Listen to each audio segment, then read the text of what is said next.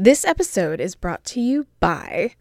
In the early 2000s, antiques dealer Robert Swope discovered a box of Polaroids at a local flea market. At first glance, they looked like photos from some sort of women's retreat, but upon closer inspection, Swope realized they were much more than that. Swope ended up buying every single photograph he could find and published them into a book with his partner, Michelle Hurst. Michelle, maybe. Captured in these images was a group of lively, captivating women, some of whom identified as transgender, and others simply identified as transvestites or crossdressers. The photos document the secret lives of men dressing as women who are perhaps in flight from conforming roles traditionally considered manly, breadwinning for their families, making repairs around the house, mowing the lawn, man stuff. Even if just for the weekend. In these striking, weathered, vintage snapshots, we see these women playing card games with each other, having cocktails, sitting around and eating tiny sandwiches, and, of course, just looking gorgeous and hamming it up for the camera. The place in the photos was called Casa Susanna, and it was a popular weekend destination in Jewett, New York, which I believe is in Upper New York, for cross-dressing men and transgender women in the early 1960s. So this cute little getaway was run by Susanna Valenti and her wife Marie, who also ran a wig store in town. Susanna Valenti, also known as Tito, ran Casa Susanna, obviously, because of the name. And she also wrote essays for Transvestia, a magazine published from 1960 to 1980 and aimed at cross-dressing men who defined themselves as sexually normal as opposed to homosexual. Transvestia also first published many of the photographs republished years later by Swope in his book, Casa Susanna. Despite its slightly disheveled appearance, the bungalow camp was a vital haven for people whose gender expression did not match society's definition of, normal. While the last few years have seen some minute progress made in the fight for trans rights and trans visibility, society in the 60s was somehow worse and even more regressive than it is now for transgender people. The intolerance of the time made Casa Susanna a welcome escape where guests were allowed to wear the polka dot dresses, long opera gloves, and shiny heels, which stayed locked in their wardrobes for the other 5 days of the week. Many of the guests led ordinary, humdrum lives and most likely worked in corporate jobs. According to previous reports, many of Casa Susanna's regular clientele identified as heterosexual, and the photographs of their weekends away reveal an aesthetic closer to kind of what we would imagine a 1950s housewife would look like than the current concept of the hyper-glamorous drag queen.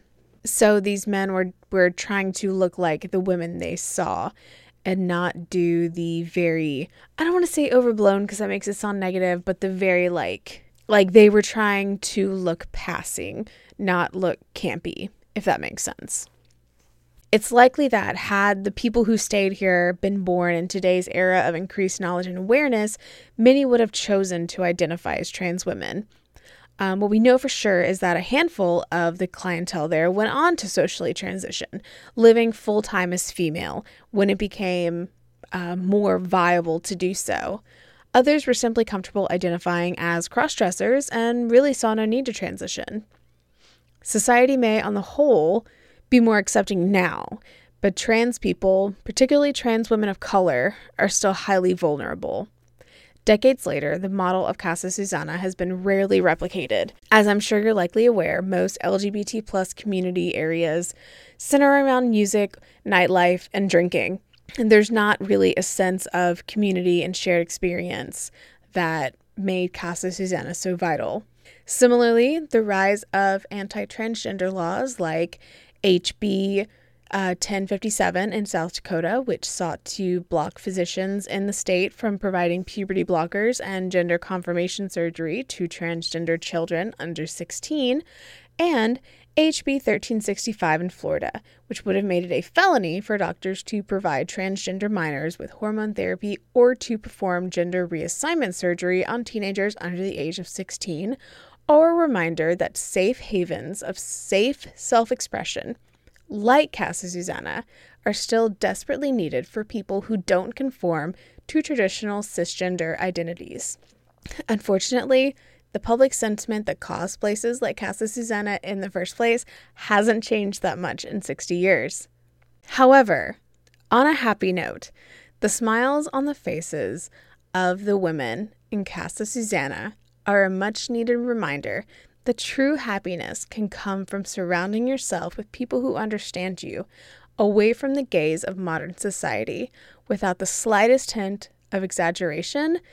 Places like this save lives. In the end, what we see in the photos made at Casa Susanna is that gender is a quality, undefined and personal for everyone, gay or straight. And this is Out of History.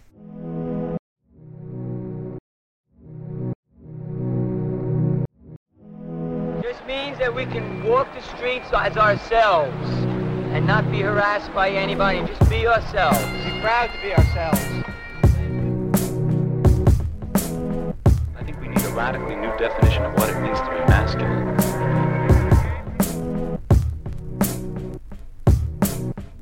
It's a pretty fucked up society when the army gives me a medal for killing a man, and a dishonorable discharge for loving him. The way the society is now, there are certain people who can't afford the mortgage. So those who can, do it on behalf of those who can. Hello and hi. Welcome back to Out of History, a queer history podcast. If this is your first time listening, of course, welcome. And if it's not, I appreciate you coming back to listen. And I hope you'll learn something new today. Or at the very least, I hope you'll hear something interesting. Today, with the rise of so many different sources of information, all of them vying for your attention, it's more important than ever to do your own research and search for your own sources of news and information, and search for the most correct versions of news and information. While, of course, I would say the media does have a responsibility to report the truth, we also have responsibilities as citizens to seek out accurate versions of truth, especially when there's so much available to us. More often than not, you won't find the truth unless you're looking for it. So keep searching, keep reading, keep learning. Anyways, today we're going to be covering somebody I wanted to cover for a while, actually, but it never felt like the right time. And I know this is only like the 7th episode, but please just humor me. Anyways. Our subject for this episode is one of the most influential writers of the 20th century, a pioneer of the use of stream of consciousness in narrative works, and a post-mortem feminist hero.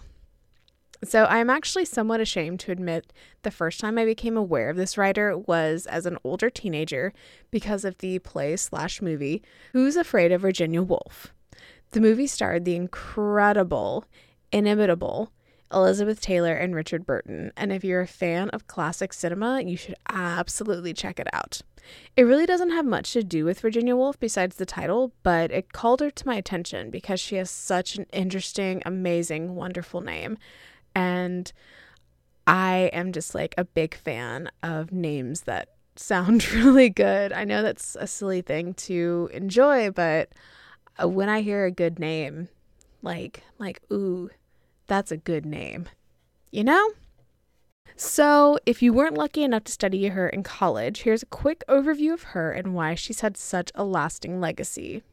So Virginia Woolf was born in the 1800s to an upper middle class family and began writing at a young age. Surprisingly, her family encouraged her writing, even though at the time writing wasn't really a thing women did. Similarly, access to education was strictly divided by binary gender lines, so Virginia was forced to stay at home while her brothers went to school. Girls or daughters, if they were allowed to have an education, were taught either by their parents, governesses, or private tutors. Virginia and her sisters were educated by her parents.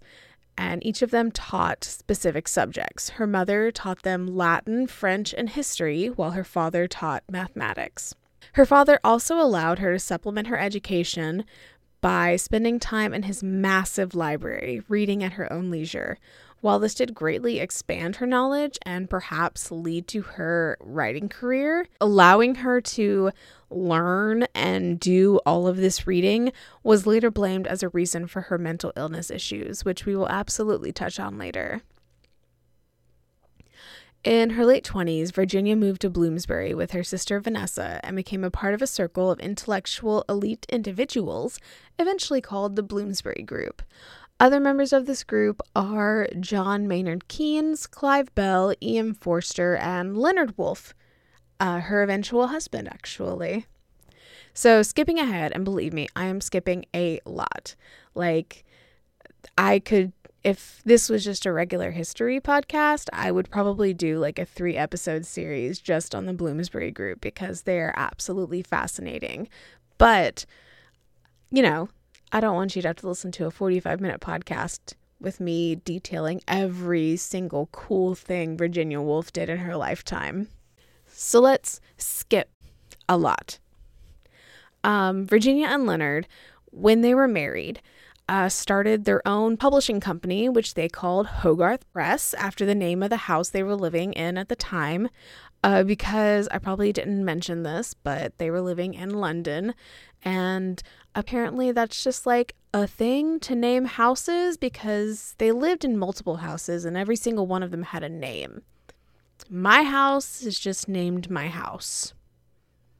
So, but I'm, I guess if I were fancier or in a higher tax bracket, I might have a name for my house. Anyways, so Hogarth Press, which is the one they started. So Virginia had actually taken up bookbinding when she was a teenager, and the two of them had been discussing setting up a publishing house for some time. So after purchasing their own printing press, they began operations. So Woolf believed that to break free of a patriarchal society, women writers needed a room of their own to develop. And she actually goes on this a little bit in the book titled A Room of Their Own. She often fantasized about an outsider society where women writers would be able to create a space for themselves via their writings to develop a feminist critique of society. In her own words, she wrote, "Much preferring my own sex, as I do, ayo, I intend to cultivate women's society entirely in the future. Men are all in the light always. With women, you swim at once in the silent dusk." So though the sort of women-focused outsider society she dreamt of never came to be, the Hogarth Press came very close because the Woolfs chose to publish books by writers who took unconventional points of view. In addition to publishing Virginia's works, they also published T.S. Eliot, Margaret Atwood, E.M. Forster, Anna Freud, and Vita Sackville West, the latter of which deserves some further exploration. So the first time Virginia met Vita and her husband, Harold Nicholson, who was also attracted to his own sex, she thought Vita was rather dull and uninteresting. However, the two soon became close friends. At the time, Vita was the more famous and successful writer of the two, and she greatly helped out the financially struggling Hogarth Press by agreeing to publish her next works with them. And although the first novel she published with them didn't do terribly well, her second novel, The Edwardian, sold over 30,000 in the first 6 months, which is pretty great for the early 1900s. The success of Sackville West pretty much saved Hogarth Press, and at the very least, it brought them from the red to the black for the very first time.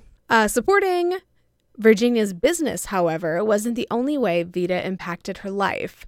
After a few years of close friendship, the two began an affair in December of 1925. And I'm not speculating here. The members of the Bloomsbury Group had a very liberal approach to sexuality, and Virginia's affair with Vita was well known, even by Virginia's husband, Leonard. In fact, one time Virginia described a visit from Vida, and she added in Leonard's reaction to the affair. So this is in a letter she wrote. She, being Vida, was sitting on the floor in her red velvet jacket and red striped silk shirt, I knotting her pearls into heaps of great clustered eggs. She had come up to see me, so we go on. A spirited, creditable affair, I think. Innocent, spiritually, and all gain, I think. Rather a bore for Leonard, but not enough to worry him. The truth is, one has room for a good many relationships. Speaking of writing letters, the two of them wrote long, beautiful letters to each other during their relationship. And I won't read the letters in their entirety or a great sum of them. That's, call back to the first episode. But I will read a couple excerpts just so you guys kind of get an idea of how these two spoke to each other. And also, if you've ever read a book by Virginia Woolf, she writes her letters very similarly to how she writes her books, unsurprisingly. So let's start with Vida, because I actually kind of prefer her writing. I'm sorry, but we'll start with Vida to Virginia, and this was on January 21st, 1926. So this is shortly after they had begun their affair with each other. And it reads, I am reduced to a thing that wants Virginia. I composed a beautiful letter to you in the sleepless nightmare hours of the night, and it has all gone. I just miss you in a quite simple, desperate human way. You, with all your undumb letters, would never write so elementary a phrase as that. Perhaps you wouldn't even feel it, and yet I believe you'll be sensible of a little gap. But you'd clothe it in so exquisite a phrase that it would lose a little of its reality, whereas with me it is quite stark. I miss you even more than I could have believed, and I was prepared to miss you a good deal. So this letter is just really a squeal of pain.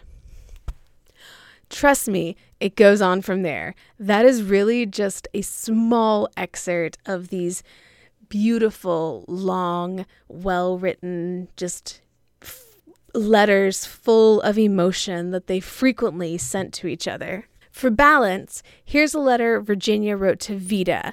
Vida traveled a lot with her husband, and that was one of the things that apparently irked Virginia a little bit, just that she was constantly gone. So this is what Virginia wrote to Vida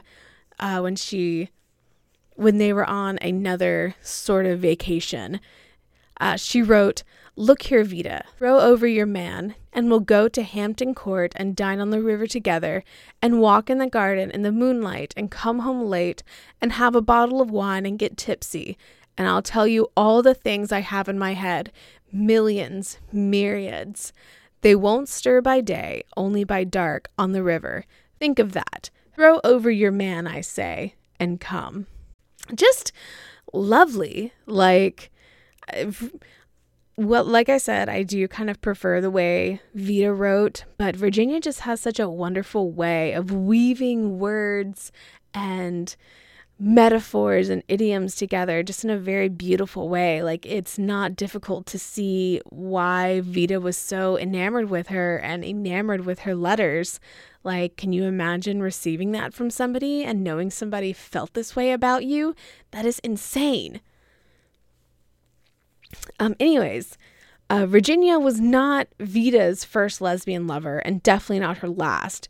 Virginia often found herself fuming with jealousy over Vida's other lovers in her life, and felt, since Virginia was older, she was a little unwanted and dowdy. The affair ended sometime in 1927 or 1928, but their friendship survived up until around the time of Virginia's death. In August of 1940, when Britain was under attack from Germany and Virginia's friends were scattered across England, she wrote Vida a letter telling her how much she meant to her. It says, I've just stopped talking to you. It seems so strange. It's perfectly peaceful here. They're playing bowls. I just put flowers in your room, and there you sit with the bombs falling all around you. What can one say? Except that I love you, and I've got to live through this strange, quiet evening thinking of you sitting there alone. dearest, let me have a line. You have given me such happiness." And as it might be obvious, this was after they hadn't spoken for a while, but immediately after this, the lines of communication opened up again and they started writing each other frequently again, up until Virginia's death. So, to be fair, Vida wasn't Virginia's only female lover either. She openly spoke about her affairs with Sybil Colfax, Winneretta Singer, and Ka Cox. However, Vida was definitely special to her. For one, Vida was possibly the first person to give her actual decent advice in regards to her mental health. From the onset of her mental maladies, Virginia had been told reading and writing exacerbated her illness. Instead, she was told she should engage in physical activity and spend more time outside, walking in nature and being in the elements. However, Vida told her it was far better to engage in reading and writing to calm her nerves. Under the influence of Vida, Virginia learned to deal with her nervous ailments by switching between intellectual activities like reading, writing, and book reviews, instead of spending her time in physical activities that sapped her strength and worsened her nerves. And there was, of course, the book Orlando, and we need to talk about Orlando. We need to talk about the book Orlando. Even if the main character wasn't obviously modeled after one Mrs. Vida Sackville West, it would still be a seminal piece of queer literature. So, in short, the novel is a parodic fantasy biography of the adventures of a young hero / poet who travels across 3 centuries and meets key figures of English literary history. In long, according to Leslie Kathleen Hankins, and this is quite a long quote, but it was so good I just had to include it, throughout the novel, Woolf brings feminism squarely into the queer realm by confronting the sexually ambiguous protagonist with their own complicity in the misogynist sex/gender system, and by encouraging a feminist conversion experience. By tying lesbian erotics to feminist politics, Woolf seduces non-feminist lesbianism. We may reclaim Orlando as the longest and most charming lesbian feminist love letter in literature. More than anything, the novel mocks compulsory heterosexuality and challenges homophobia in an age decades before common society would come to accept same-sex love and nearly a century before the law would. Consider this passage. As all Orlando's loves had been women, now, through the culpable luggardry of the human frame to adapt itself to convention, though she herself was a woman, it was still a woman she loved, and if the consciousness of being of the same sex had any effect at all, it was to quicken and deepen those feelings which she had as a man. Vida's son, Nigel Nicholson, also wrote this about the book. The effect of Vida on Virginia is all contained in Orlando, the longest and most charming love letter in literature, in which she explores Vida, weaves her in and out of the centuries, tosses her from one sex to the other, plays with her, dresses her in furs, lace, and emeralds, teases her, flirts with her, drops a veil of mist around her. It's important to remember Orlando remains, above all, a love letter. On the day of its publication, Vida received a package containing not only the printed book, but also Virginia's original manuscript, bound especially for her in leather and engraved with her initials on the spine. And as I said before, they did indeed keep in touch until the very end. They kept in touch until February of 1941, which was a month before Virginia's tragic suicide, by filling her pockets with rocks and walking into a lake. Which, of course, brings me to the point in the episode where I say mental health issues are serious business. I have my own, which I take medication for. If proper treatment for bipolar disorder had existed during Virginia's life, she might have lived well into her 70s or 80s. Instead, we have a tragic note to the tumultuous life of a woman who challenged the status quo, wrote beautifully, and dreamt of creating a utopic hub of women writers.